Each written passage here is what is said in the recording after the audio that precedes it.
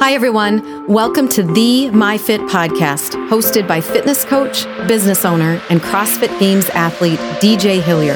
Physical fitness and podcasting are two of his life passions, and his goal is to train, educate, and inspire those who want to improve their general health.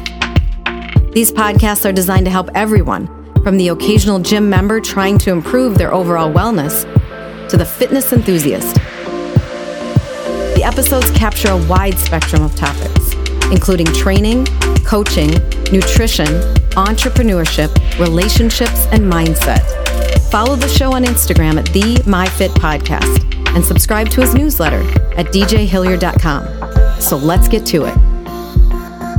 Hey everybody, welcome back. This is DJ Hillier, and you are listening to another edition of the MyFit Podcast. This week on the show, I chat with Dr. Jim Loehr. Dr. Jim is a world-renowned performance psychologist and author of 17 books, including his most recent, Leading with Character, which also comes with the Personal Credo Journal, a companion to Leading with Character. He also co-authored the national best-selling book, The Power of Full Engagement. From his more than 30 years of experience in applied research, Dr. Loehr believes the single most important factor in successful achievement, personal fulfillment, and life satisfaction is the strength of one's character. He strongly contends that character strength can be built in the same way that muscle strength is built, through energy investment. Dr. Loehr has worked with hundreds of world-class performers from the arenas of sport, business, medicine, and law enforcement, including Fortune 100 executives, FBI hostage rescue teams, and military special forces. Today, we take a deep dive into self-development, aligning your inner and outer voice, and becoming the person that you want to be.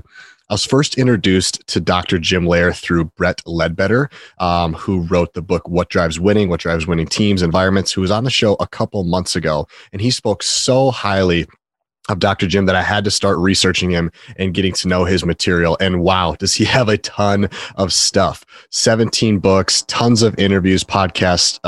He's been doing this for 30 years, so has lots of experience. And I've been learning just so much from him over the last 2 months. I was very eager, excited to interview him on the show today. A couple of topics that we got into is first, what does it mean to repurpose sport to build character? This is a topic that back when I had Brett on the show was what Brett said was the number one thing he took away from Dr. Jim Loehr. So I selfishly had to ask, what does that mean? After that, we talked about the X's and O's of character development. What does it look like? What doesn't it look like? Then we talked about my favorite quote that I've heard in a long time, and it from Dr. Jim, and it's quote, "Who you become as a result of the chase is the most important thing." I think that just gives so much perspective and so much depth. We got into that quote, what that means, and what how people can live more closely to the person they want to become.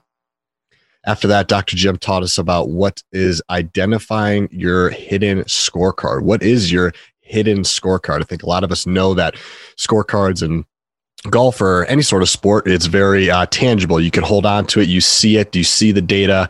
And there's another scorecard in life, and it's how you treat other people, your kindness, your gratefulness, your engagement. Those things matter much more. And this is the hidden scorecard that Dr. Jim Loehr is trying to bring to the surface.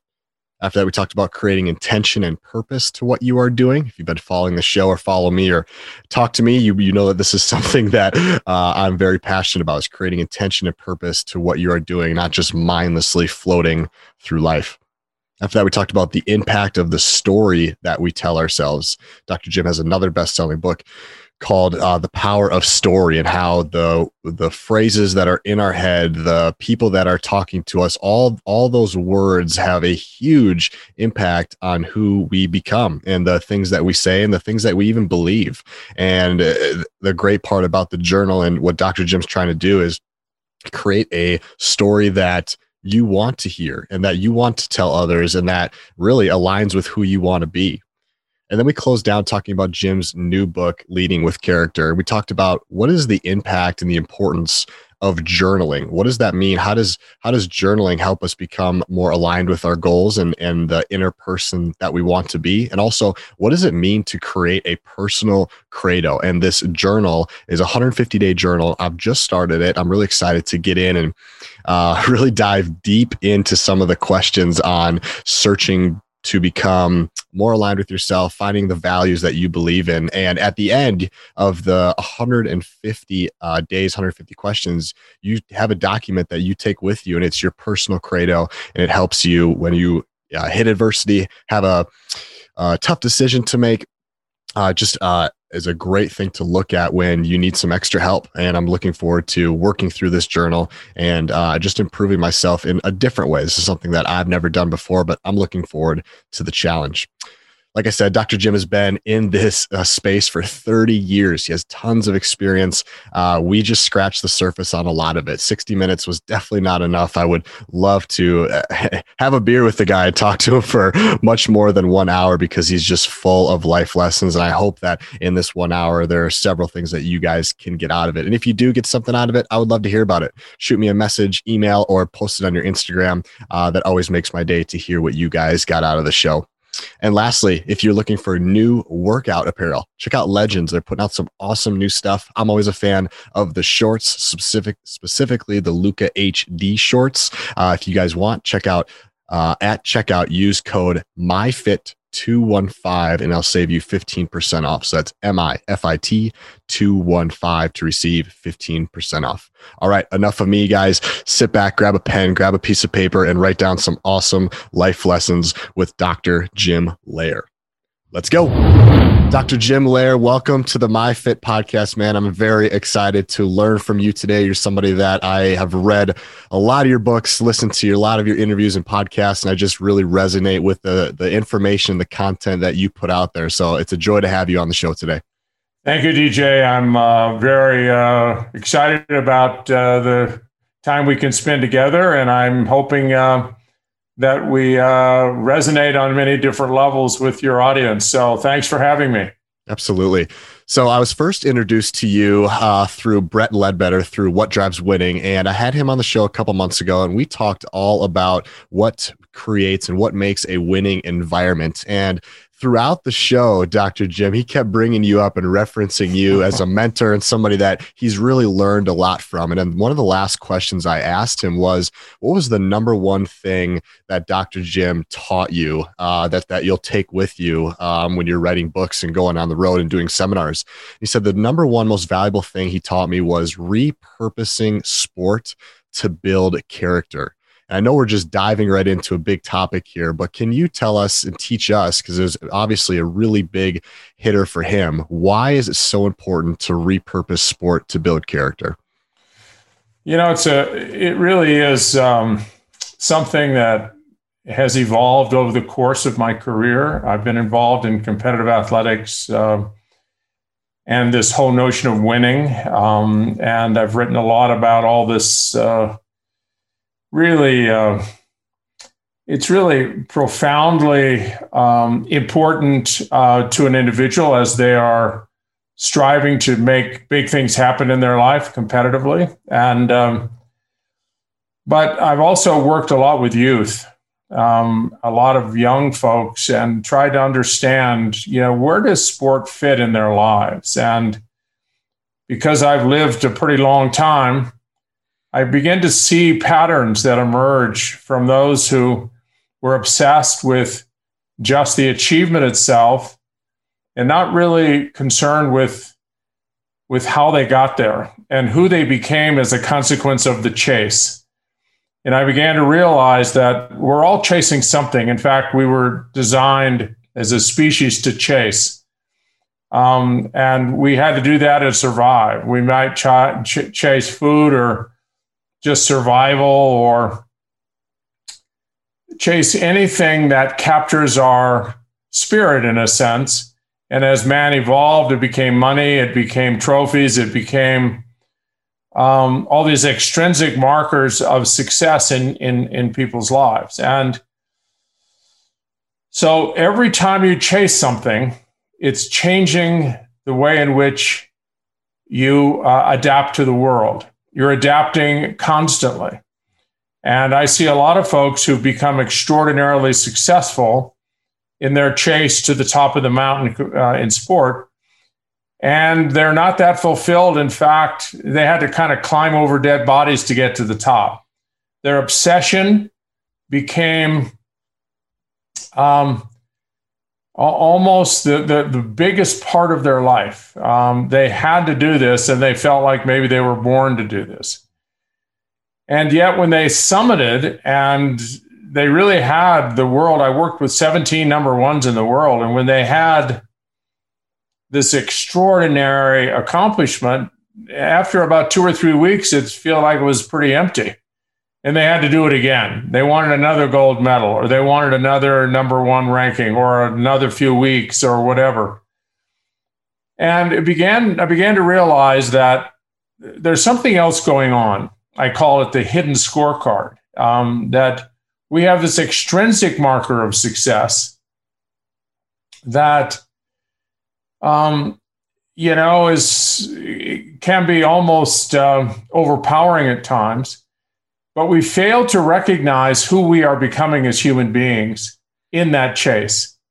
And what I spent a lot of time with Brett doing was trying to give some of the insights that I have and continue to get, that, the most important part of the chase is that you become a person that you're very proud of at the end of your life, that you become a person of great character, of great honesty and integrity and kindness, and that you really like who you are as a consequence of what you've done. Mm-hmm. And then if you actually summit and you are a person of great character, which is that hidden scorecard, then it's a double win. But if you get to the top and you haven't really tended to that scorecard, to that scorecard that defines your connection to other people, if you haven't really done well on that scorecard, I don't care how many times you've summited to the top, there's something very empty that will always haunt you. So my work with Brett, he's a very good person, very good thinker. He's always learning. He always wants to get better at what he does. And I think when I introduced him to these ideas, I think he really began to recognize that that's really what his calling was to use basketball very much the way John Wooden did, mm-hmm.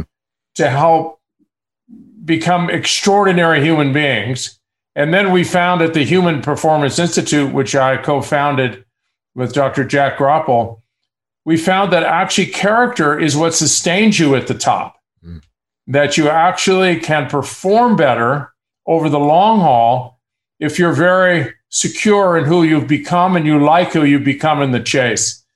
So sports repurposed to build character, for me, is a huge idea.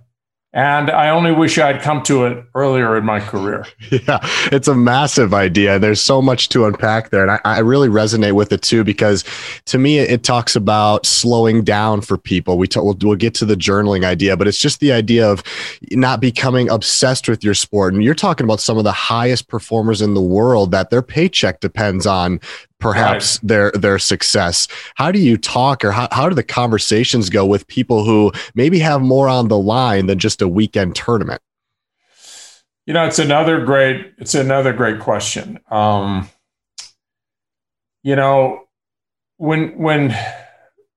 people begin to recognize what can happen to them as a consequence of this extraordinary privilege they have of being at the top of the world in their sport, they fall in love with all the trappings. They love the jet setting. They love all the privileges. They love, but if in that process, they really haven't really tended to the things that actually make people happy, that actually give them the sense of fulfillment, they're probably going to, kind of go off in many different directions that they may end up undermining all the success that they had. They may end up really regretting tragically how they neglected so many things that were so important with their families, with their character. And now they're in some serious trouble in ways they never thought they would get. And what we tried to do at the Institute was build the case that you're going to the only way to win is to win with character. And the only way to lose is to lose with character. But if you really have got it, you'll feel more secure and you'll sustain whatever level of performance that you're capable of for a much longer period of time. So the payoff is much greater in the long haul than just turning on an obsession and charging forward and not paying any attention at all to how you got there and how you treated people on the way up, and all these issues of kindness and compassion, gratitude, love, caring, humility, gratefulness. These are all assets that I believe have no equal in human beings. The greatest insight that I had in my career is that the single most important part of who we are as human beings is how we treat other people. That's how we score in the ultimate sense. And we're relational human beings. And it comes from our ancestors. I know it's coded in our genes that those who were cast out and just did their own thing didn't survive. Those who cared for their fellow, whether they be tribal members or villagers or whatever, those are the ones that survived, and those are the ones that we are now. Those are part of our history. Who we were is who we are, and we absolutely have a scorecard that connects us to our treatment of others. And if we're not honest, if we're not trustworthy, if we don't have integrity, if all we want to do is win, and we're going to win no matter what, and we'll do whatever is necessary, you might get there, but the cost can really never be fully justified internally or externally. And not to mention too, Dr. Jim, you've worked with people of the highest level, and we know that that's just a flash in the pan. A lot of the times when you're at the top and most recognizable, that's a very short stint of your life. Most of your time, most of your life is spent during retirement, obviously, and other the grow up parts of your life. And so to me, I really resonate with this idea that character, and I learned it from Brett as well, character is what gets you the results. And our gym has kind of gotten behind this idea. We have a poster at our gym that says, better people make better athletes. And it's just this idea of, in order to be a great athlete, you got to be a great person, great guy, great girl. That needs to be the foundation. I absolutely love that. That is a brilliant way to frame it. It's completely consistent with what we've learned. And we had quite a living laboratory to distill a lot of these understandings. And as a psychologist, performance psychologist, nothing in my training led me there.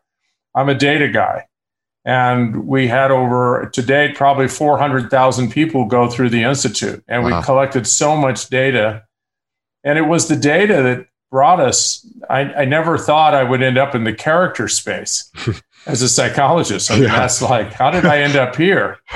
And so I end up saying I end up here by accident. I had no idea that's where it was going to lead me, but I just followed the data. And then I look around at this time in my life at the people who've kind of paid attention to that scorecard, to the internal scorecard, and those that haven't, and look at what's happened to their lives, their families, even their financial well-being. But their well-being has suffered enormously, even though they had great success and made a lot of money and were very famous. Something in that formula actually did not give them ultimately what they want. So we spend a lot of time asking people to go to the end of their life and how they want to be remembered when it's all said and done. After they've climbed the mountain, after they've done, what do they want on their tombstone? Who are they when they're most proud of themselves? And those questions repeatedly over and over brought us back to their connection to other people. They don't want all these achievements, gold medals, to be listed on their gravestone. What they want is, here was a person that was a loving and caring mother or father, that really was an inspiration to others, helped others, never turned others away, was filled with integrity and honesty, and always gave their best, was positive, and whenever they had the opportunity, took their resources and helped others, and stepped up and is an unforgettable kind of hero to others who were around them. Those kinds of things showed up over and over and over again. And so then you go back, and I think it's really important for you, if you want to know, how to get somewhere, you got to know where it is you want to go.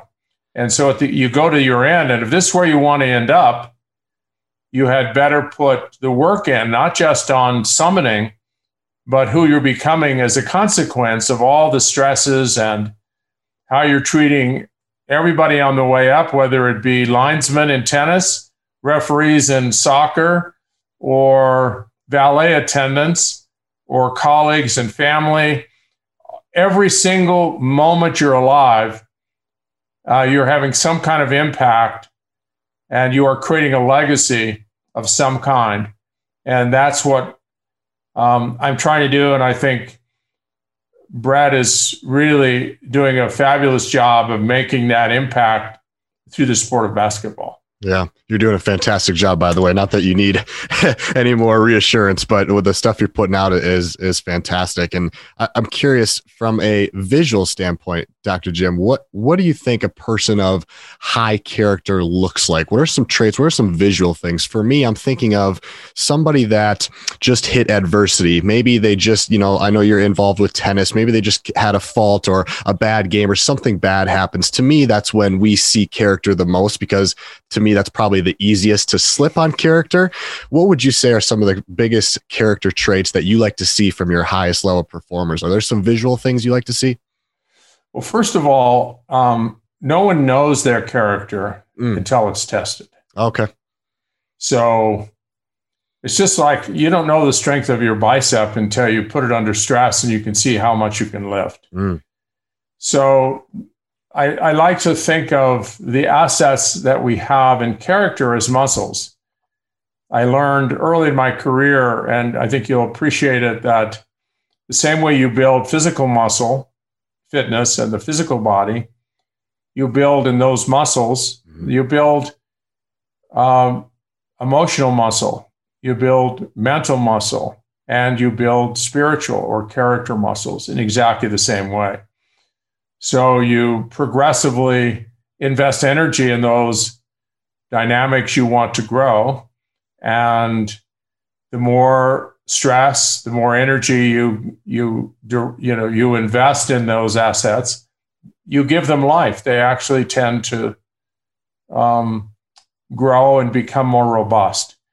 And so when a person enters a storm like COVID-19 and they lose their job and they, their whole world seems to be falling apart. Everything that they hold sacred is under siege. All their loved ones, they're not sure, their jobs, maybe they lost their job. Now their mortgage, it's hard to make the mortgage payments. They're trying to figure out, and they're very, very frightened in a sense about where this is all going to take us as a family or as a community, as a nation. So that is why we train. That is why you train in the gym physically, is when you're put under stress physically, you can manage it and emotionally and mentally. And that's why you train character, so that when these storms erupt, and they can come from anywhere, you actually can hold the line. It's such an interesting area of research. Researchers have shown that only 10% of the population is kind of able to hold the line when they're under significant stress. 85% are vulnerable. They can kind of, take shortcuts. They can cheat. They'll do whatever they have to, particularly if survival's on the line. And 5% they don't even care about trying to live a moral or ethical or character-driven life. So we have, the moral machinery we were born with is tragically flawed. The more I got into it, the more I wondered, how the heck does anyone lead a moral life? Because there are so many ways for the system to get hijacked and for us to go down a path that we never believed we could ever do ourselves. And that is why I believe the way a person trains physically and is devoted to having really the physical assets that'll carry them through life, I think the same mentality, training mentality, has to be developed in terms of honesty and integrity and all of the assets like kindness. And even though they look like they're soft, they are dynamic assets that are operating very much like a muscle. And if you exceed that muscle's capability or tolerance, what you see is a collapse. You're no longer patient. You're no longer kind. You're no longer grateful. You treat people very badly. You take shortcuts in just about everything you're doing. And what that tells you is that you really don't have the strength you wanted. So when you watch a match in tennis or any other sport and you see a person bouncing back quickly from a big disappointment, when Novak Djokovic lost the first set in the finals of Wimbledon, and he lost that set when he knows he should have won it. Mm-hmm. I mean, it's just like, there's no way he should have lost that first set, but he ends up losing it in a tiebreaker, and he comes roaring back and he gets 4-love in the second, which means he completely left that behind. He was able, so his mental and emotional muscle really was tested there, and he came through with flying colors. We make about 7 to 10 moral and ethical decisions, whether they're conscious or unconscious, every day. Mm. And we can either get stronger. You make a mark on that character of yours and mine every time you interact with another person and how you connect with them and how you speak and so forth. You're actually doing a lot of the heavy lifting with your private voice, your silent voice. That's also a major factor in who you are as a person. So, it's a very interesting, it's complicated. We are a complex species, but all the systems affect all the other systems. So the most important area of health for me is character health. Mm-hmm. And boy, I never was there in the beginning, although my mom was not a high achiever, but she had an extraordinary character. And she always believed that she didn't graduate from college. They came from a fairly modest family income, and she couldn't really afford to do much, but the way in which she treated others, she was revered. And all the way to the end of her life, people said she was one of the most extraordinary people. She was the ultimate gift because of who she was as a person, because she truly cared about other human beings. Very cool. What are your thoughts on the phrase, sports don't build character, they reveal it? Yeah, I would say that's really true, with one exception. And that exception is if you have a coach who is actually using sport to build character, and that becomes the number one issue for you with everyone on the team or whatever the sport is, then sport always builds character. But by itself, the research is kind of interesting that the higher you go competitively, particularly in team sports, the more you have, it's called bracketed morality. You hold your moral and ethical standard at bay, because we are supposed to win here, and maybe you're going to try to trip your opponent if it's soccer, or clip him, or maybe the team has bonused you if you can take out the quarterback, and all of these, what they would be normal rules of moral conduct and ethical conduct, they're thrown out the window.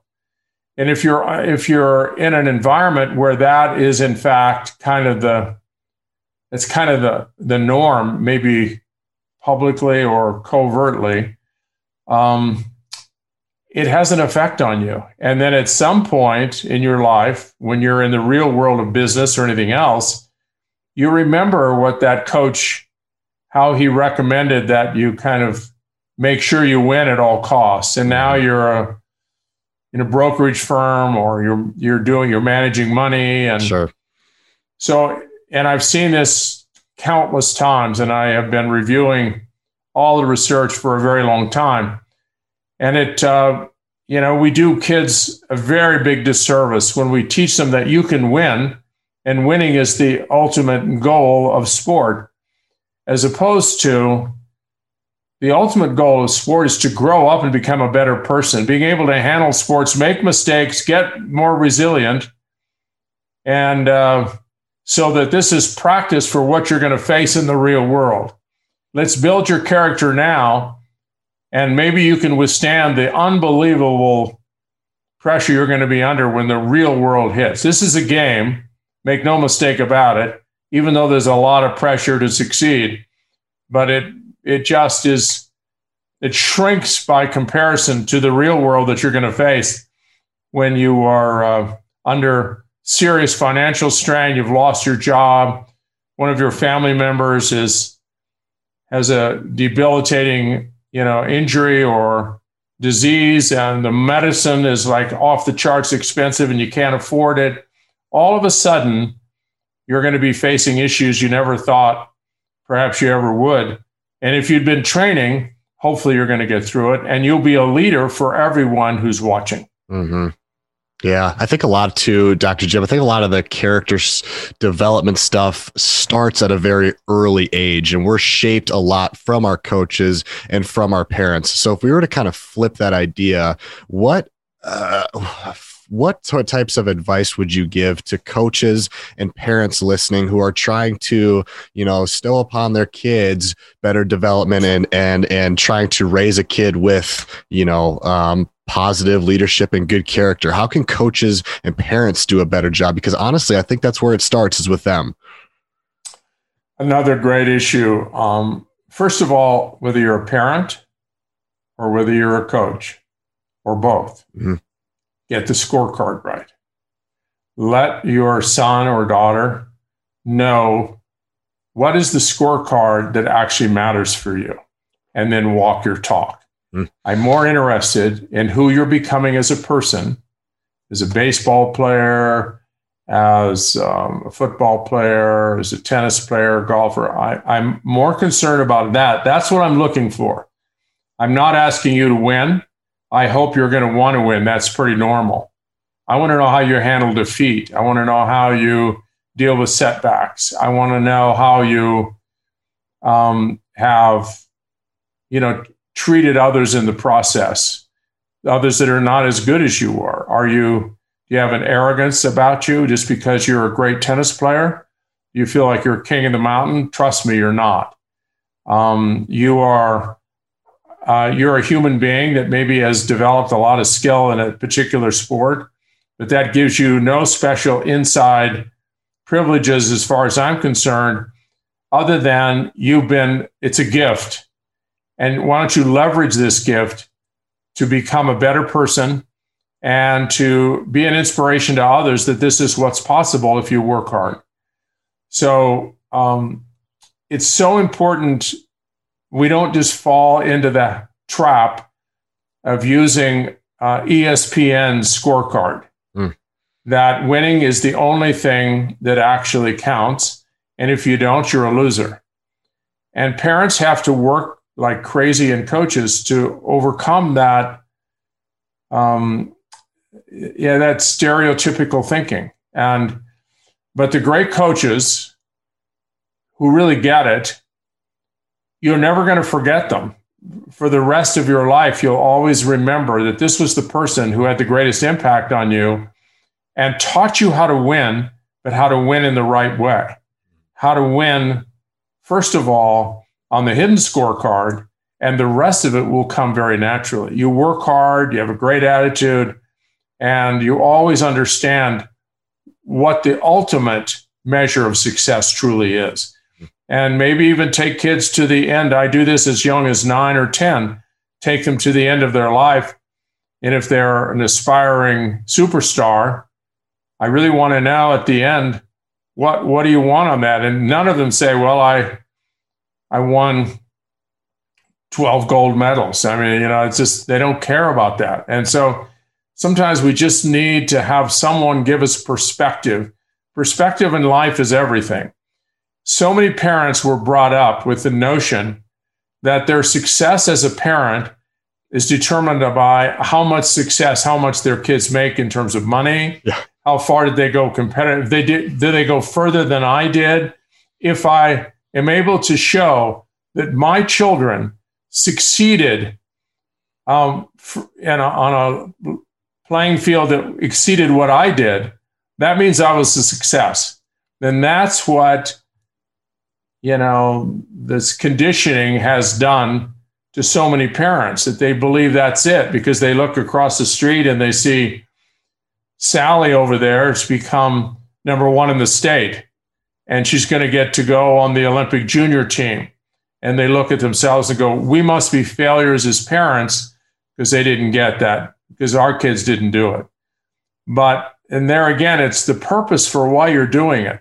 I am such a firm believer. I have 7 grandchildren and 3 children, and they all play competitive. And I'm always pushing them to play sports. I think sports are the most incredibly important part of developing as early as possible, with the right goal and end in mind. And one of the things I would say to parents and even coaches, but it was a big insight that we learned at the Institute, and that was that this private voice, the voice that no one else hears but you, and it'll be the only voice with you until your death, that is the power broker in your life. And that's what everyone wants to have access to. It's not your public voice, but it's the voice inside that's running the show. It's the master storyteller. It is the power broker in your life. So if you have a wildly dysfunctional private voice, there's going to be a lot of chaos. And I've had to fix those crazy, wild voices. And we always wondered where they came from. And we learned that even in the youngest years, the way in which authority figures, parents, even sometimes siblings, speak to them, the brain is always listening. And those are recorded, and they begin to ferment. And one day you wake up and you are an amalgamation, in a sense, of all the voices that have been, in and out, kind of giving you all these messages. And a lot of those messages are terribly dysfunctional. So you find yourself going, God, I'm such an idiot. You're so stupid. What's the matter with you?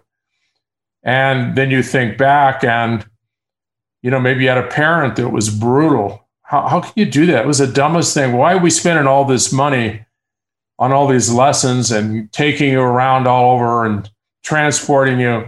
And this is what I get.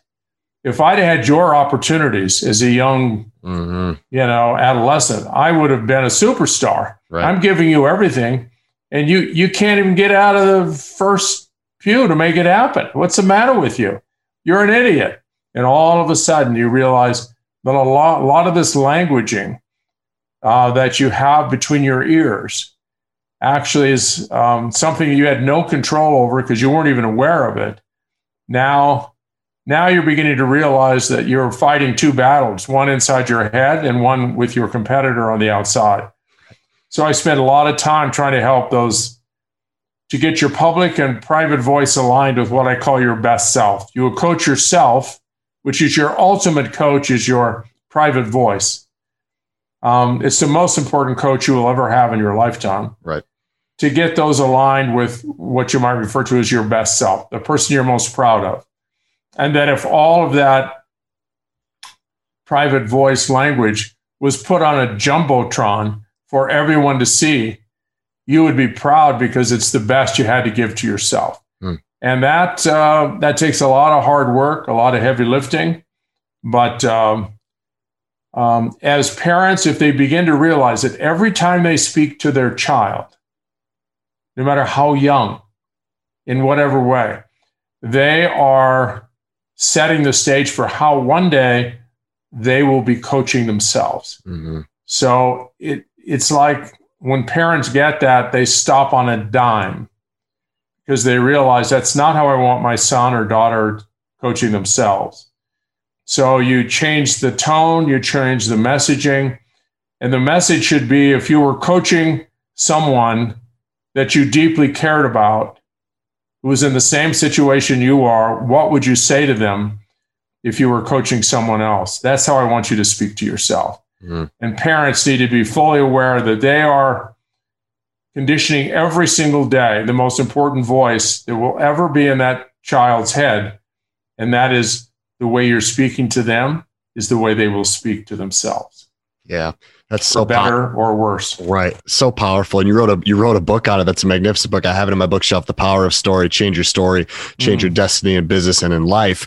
And this stuff rings so true to me. Do you have Dr. Jim? Do you have a example or a story about a story, I guess, where either for positive or for negative, one of your athletes was able to use the story in their mind to either boost themselves in a high performing situation, or maybe they had negative self-talk or negative connotations in their mind and it went the opposite way? Do you have a story that we could hear?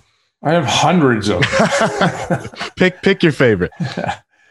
Well, and Dan Jansen knows, because he's talked publicly. We've been on stage together, and his story was an amazing story.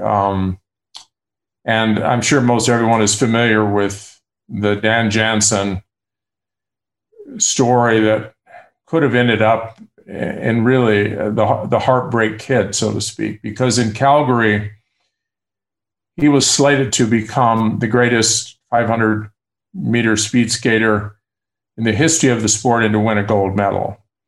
I mean, everyone assumed this was going to happen because he was breaking records and nobody could come close. And on the day of his race in Calgary, 3 hours before his race, he got a call from his sister, or from really one of the family members, and said that his sister Jane, who he was closest to in all the world, had died of leukemia. And had he known that she was in critical condition, he would have left and never skated. So he was just absolutely, completely devastated at the most important time in his Olympic career. And he thought about just jumping on a plane and going back. And his father said, "What do you think Jane would want you to do? Come back for the funeral or to finish what you set out to do?" And he thought about it and said, "No, I'm sure she would want me to skate." And so the father said, "Well, why don't you do that? Let's finish this." Well, he tried to put his skates on. He was in tears. He's absolutely a mess. And he never falls, but literally out of the blocks, he falls hopelessly to the ice and doesn't even come close to anything. And then the 1,000-meter, which he was never noted for, was 4 days later, and he actually devoted this race to her. He says, I'm going to do this. And he was actually the front runner all the way through the race until the very end. And out of nowhere, there was no turn or anything else, he just suddenly falls to the ice and gets nothing. So the story of Dan Jansen begins as an Olympian. And every time he went anywhere, everyone would say, "Have you forgotten the death of your sister? Are you going to fall again?" And his agent came to me and said, "Listen, we have 2 years left, and if nothing happens, he'll go down as maybe the greatest choker in sports history. He's by far the most talented. He's a wonderful human being. I'm asking if you would try to help us, help him fulfill his destiny." So for 2 years, just at the beginning of that, he went to Albertville, and he had a slip in the 500, which took him out of the medal possibilities. And then he came in 26th in the 1,000. It was a complete catastrophe. So for the next 2 years, we tried to change his story. He tried to really change how he thought about it and how much speed skating had been a gift to him, and how he actually, no matter what happens, if he fails in his final Olympic quest in Lillehammer, he's going to be fine, but he's going to skate with joy. And whatever happens, this has been an ultimate gift for him. And he's going to give it everything. And I really wanted him. I asked him, what did he really want in this story? What would he like to be left behind in terms of what he did? He said, I'd like to break the 36-second barrier, which is in the 500-meter, the line that virtually everyone thought it was like the 4-minute mile. It'll never be broken. It's like beyond human capabilities. So I said, Dan, I have all of his training logs for 2 years, and we monitor like 22 variables every single day. And at the top of the training log, he put 35.99. And he would read that every day and imagine him breaking the 36-second barrier. And then he'd also write, I love the 1,000. He says, when I first told him that, he says, I don't love the 1,000. I hate the 1,000. The only reason I skate it is as a training, but I'm a sprinter. I'm not a long distance skater. So it's just not something I want to do, and I don't like it. And I said, Dan, we're going to change that. I believe you have greatness. I want you to change your story. You have the possibility, you have the genius to be a world record Olympic champion in the 1,000-meter race. So he thought it was a little loony, but he went ahead and did it. He broke the 36-second barrier 4 times before Lillehammer. Wow. He broke it once at 35.76, which is so unimaginable. Wow. And before Lillehammer, he said, I have to tell you, Jim, that I think I love the 500 more than the 1,000. He completely changed his story, his inner voice, the whole thing. And in Calgary, he had one small slip, which took him out of the medal possibility. And it was okay. I mean, he went, and I flew to Lillehammer, and I didn't normally go to his races. So I didn't want him to know that I was in the audience because I thought it might add a little more pressure. But I wanted to be there in the event. He didn't really succeed in the 500. We have 4 days to prepare for the 1,000. And I didn't have any security. I didn't have anything. And when he didn't succeed in the 500, I tried to get to Dan. I had to fight through security guards. I was screaming and yelling. Dan saw me and he says, let him through. So for the next 4 days, we prepared, and he actually had worked so hard on the 1,000. And in that final race, the final race of his life, his most important goal is to simply show how grateful he was for all the gifts that this sport of speed skating had given him, and that he was going to skate with joy. And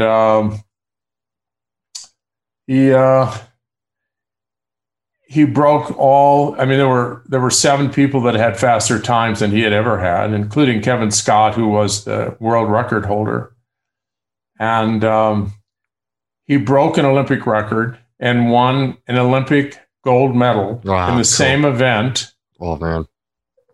In the same event that he had come in 26th 2 years earlier. Wow. So it does give you a sense of how powerful one's story can be. And, he skated with great joy. And he changed his destiny. And that's how powerful stories are. Mm-hmm. I wrote a book on the power of story. Change your story, change your destiny. And that's exactly what it is. And the most important story we'll ever tell is the story we tell to ourselves. Gosh, that's incredible, man. That's an amazing story. And I'm thinking about the people that, I think there's a lot of people out there, Dr. Jim, who are very harsh to themselves, and they have a voice in their head that they would be embarrassed if other people heard it.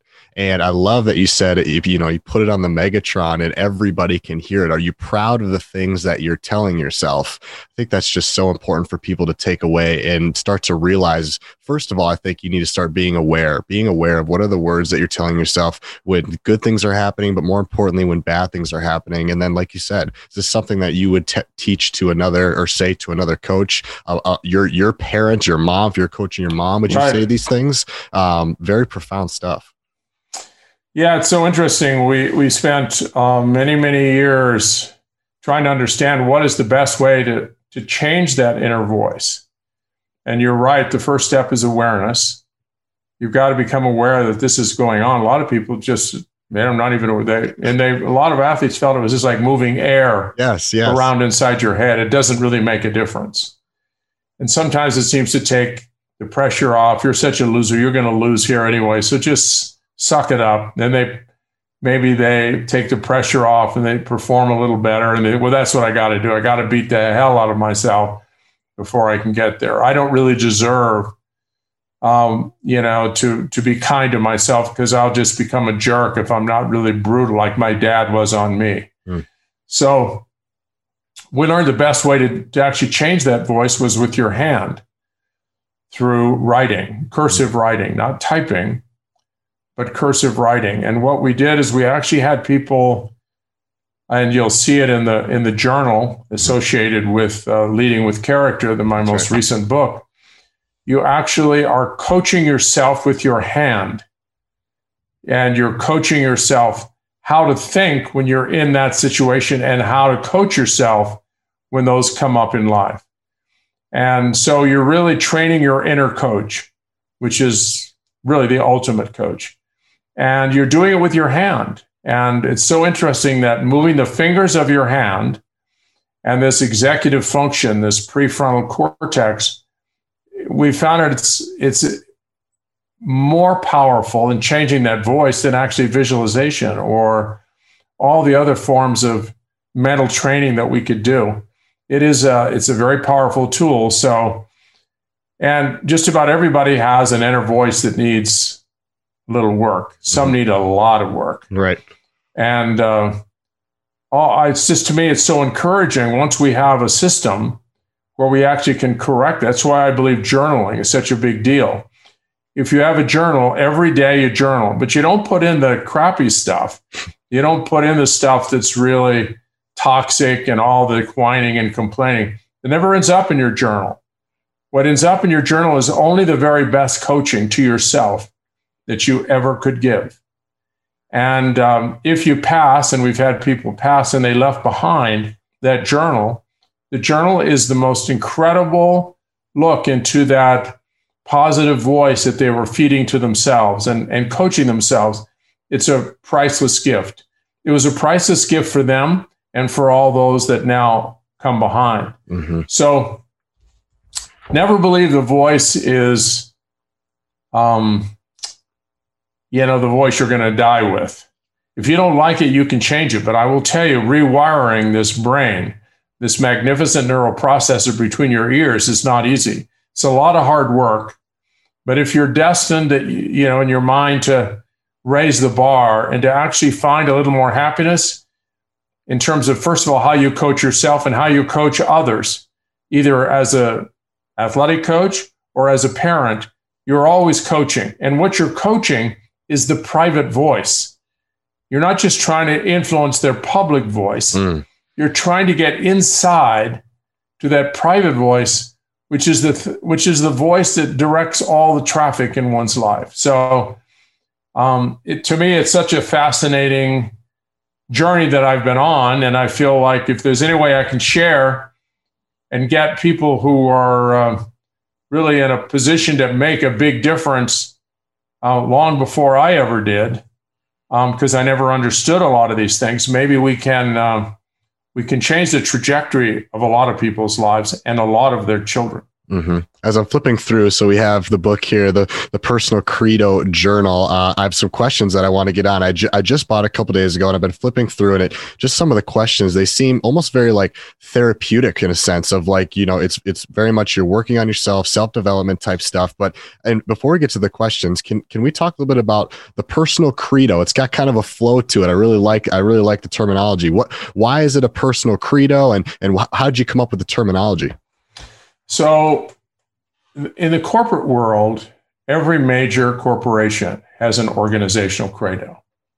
And what that organizational credo, if they actually live it, like Johnson & Johnson's credo, this is kind of the marching orders. This is how they're going to operate between the competitive lines that they're in. It's like, this is who we really aspire to be, even though we're in a very competitive and dog-eat-dog world of competition.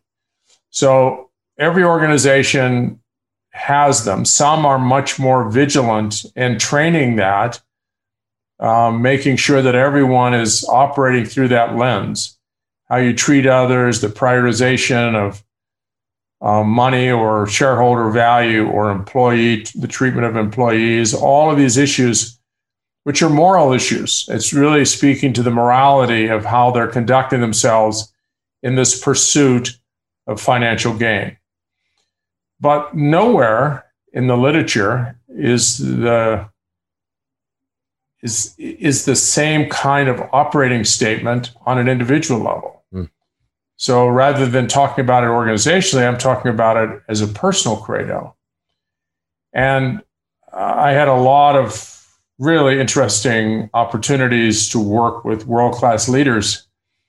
We piloted this program that you're starting to read about for 10 years, and we modified it and modified it and modified it based on all the feedback we got. But one of the things, and you can even think about it in your own life, when you make a moral and ethical decision, what are you referencing? What are you wrapping your arms around to say, this is, I should do this or I shouldn't? Do you have something that actually, you know exactly what it is, or it's just kind of like formulated in the moment, saying, oh, no, I should do that? Where did it come from? And when asked, almost all world leaders that we had and serious influencers said they really don't know where it came from. It came from parents. Parents sometimes get it wrong, often get it wrong. Prejudices and all kinds of biases and everything else. Sometimes it comes from religious teachings, and sometimes religion gets it really wild and crazy. It comes from your culture or the gang that you were born up in. You know, gangs have a culture that may have had a lot of really unfortunate influences on your character, maybe even sororities or fraternities. There's so many influences on that. And so I said, well, what if we decide not to just leave it to chance, that whatever you ended up with is what you're going to end up using for the rest of your life? Let's create the document intentionally. Yeah. Let's go in and look at why you're here. What is your purpose? What are the values that really you hold most dear? What do you respect most about other people when they make decisions? So this is a lot of tough work. It's 150 days, 10 minutes a day with your hand. And it really is it's not for the faint of heart, because it pushes you way outside your comfort zone. And at the end of that first 90 days, you'll end up with a document that will become yours. And it will be the lens through which you vet every moral decision that you're going to make until that document is altered in some way. It becomes your personal constitution. And you actually use that for making really the tough decisions. And then you do another 60 days to so that it's not something that you have to reference by looking it up, but it's now embedded in that neural processor between your ears. Now you actually think in these terms. And for the rest of your life, you're going to be modifying and increasing the depth and really a comprehensiveness of this personal credo until your last day. Mm-hmm. And so it's not something that was given to you. It's something you created out of the fabric of your life. And there can be no two the same, because this is your life and you're going to decide how you want to walk through this very, very sometimes treacherous moral and ethical territory to get what I call to get home. Getting home morally and ethically is to end up at the end of your life where you want to end up. And it's not going to be by accident. You're going to do it with intentionality and full engagement. This is your document. This is how you're going to operate.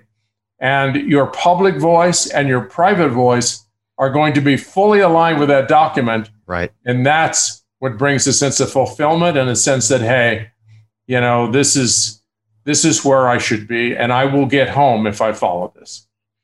It's incredibly powerful. And, you know, the Personal Credo Journal, it's full of amazing questions. I've been just kind of flipping through it. And I know this is probably similar to asking, you know, something like, who's your favorite kid? But if you were to, for the listeners who don't have the book yet, Dr. Jim, what one or two questions or pages really stick out to you when you're talking about this journal? What are some questions that you like to shed upon people that are listening that maybe they could think about as they're driving in their car right now?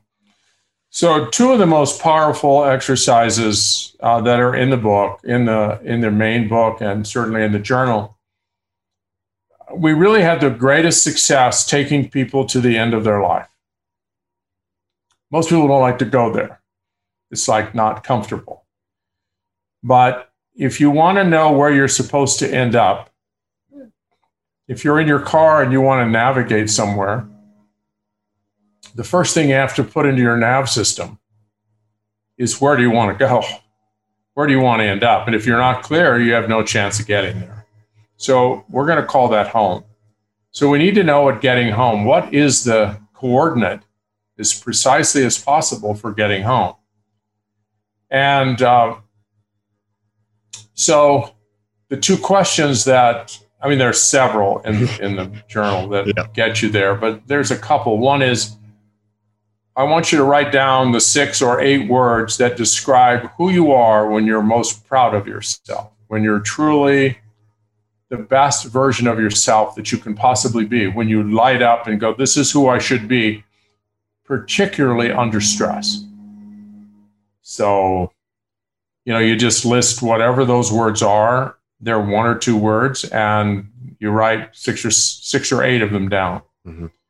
And when we did that, and then we had people share their words, they were stunned at how similar people are when they really are at their best. Patient, kind, caring, engaged, respectful. I mean, it's almost like everybody copied off of everyone. And then we asked them to go to the end of their life and to create their own eulogy. How do they want people to think about them when they're gone? And to put the 8 words or 6 words on their tombstone that most accurately reflect who they most want to be if that were real. What would they like to be? What is the trace they want to leave behind for others, which becomes their legacy? So they write down these words.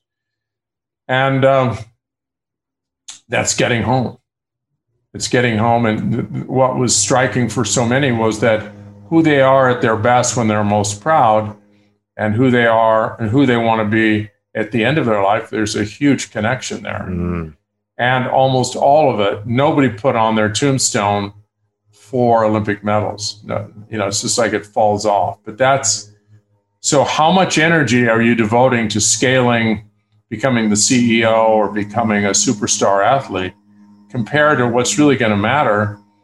And that is a person of integrity or kindness or compassion who truly cares about, who's a great mother or a great father, a great son, a great daughter. Where is your energy going? And to the extent that your energy is actually going toward what you believe is the most important part of your life, a peace comes, a sense of fulfillment comes, because that's why I'm here. That's the purpose of my life. And it's not something that someone else gave to me. I actually have come to this there are a lot of things I can't control, that I had no control over: being born, when, where, what country, my hair color, my eye color, my beauty, whatever, my intelligence, my sports assets. I don't have control over it, but I do have control over what the purpose of my life is. I can devote it to whatever I want. So finally, I can exercise some control over that. And then I have got to take action. It's just like once you know where home is on your nav system and you figure out where you are now, then you've got to have some energy invested to close the gap. So you keep working on those assets so that I become kinder, I become more honest, more engaged with my family and the people I care most about, as opposed to being multitasking all the time, going 1,000 miles an hour. So I like to start with, in a sense, what Covey would say, the end in mind. Right. And for us, that was a very important part of helping people become extraordinary navigators with their energy. And how true is it too that this isn't easy stuff, Dr. Jim? This is something that needs to be practiced. And like you said, it's like a muscle. And I think a lot of my listeners can relate to that in fitness, that you're pumping iron, you're trying to grow, you're doing that every single day. That's what this stuff is. And if journaling is the way for you, it could be a great way to just practice daily. And you do a great job with the, 10 minutes a day to become, to me, it's to become more aligned. I think the thing I gravitate towards a lot is aligning that inner voice with your public voice. The more those two can get aligned together, the more purpose you have in your life. And honestly, the more happy and fulfilled you are. Well, that's it. Most people never think about aligning their private and public voice with their sense of purpose in life. And the more that alignment comes, there's just a sense of peace, and it's hard to describe it. People start experiencing it and they go, how come I haven't been doing this my whole life? How did I miss this? And I go, well, don't feel bad. I missed it too. And this was supposedly the area that I was trained in. Oh man, that's awesome. Well, Dr. Jim Loehr, I appreciate you taking the time. This is a fun hour. I feel like with all your books and wisdom and insight, I could talk to you for a long time, but I want to be respectful of your time. So for the listeners out there that want to see and learn more from you, what's the best way? How can I point them into your direction? I have a website, jim-loehr.com. That's my website. It's LOEHR, and I'm on LinkedIn. And I'm always, I love to hear what people have to say when they go through the training, the leading with character and the journaling. Love to get feedback. I'm a continuous learner. I'm always trying to find new ways to do things better. So I'm a work in progress, and the feedback I get really helps me to understand, some of these nuances that are not as obvious, but when you go through it, you'll start coming up with ideas and thoughts, and I'd love to hear from you. So thank you. And the book, Leading with Character and the Personal Credo, is out right now. Get those Amazon, online. I got mine at Barnes & Noble, but if you have a certain place where you like people to buy them. No, I mean, anywhere. I think probably the easiest for most people is Amazon, but if you can get it Barnes & Noble, wherever, I really, I appreciate the opportunity to get feedback. I love feedback. Very cool. Well, thanks for taking the time, guys. If you enjoyed the show, I would love to hear the feedback too. Put it on your Instagram story. Send me an email. I'd love to hear what you got out of the show. And we'll see you guys next week for another episode on the My Fit Podcast. Take care. Have a great week.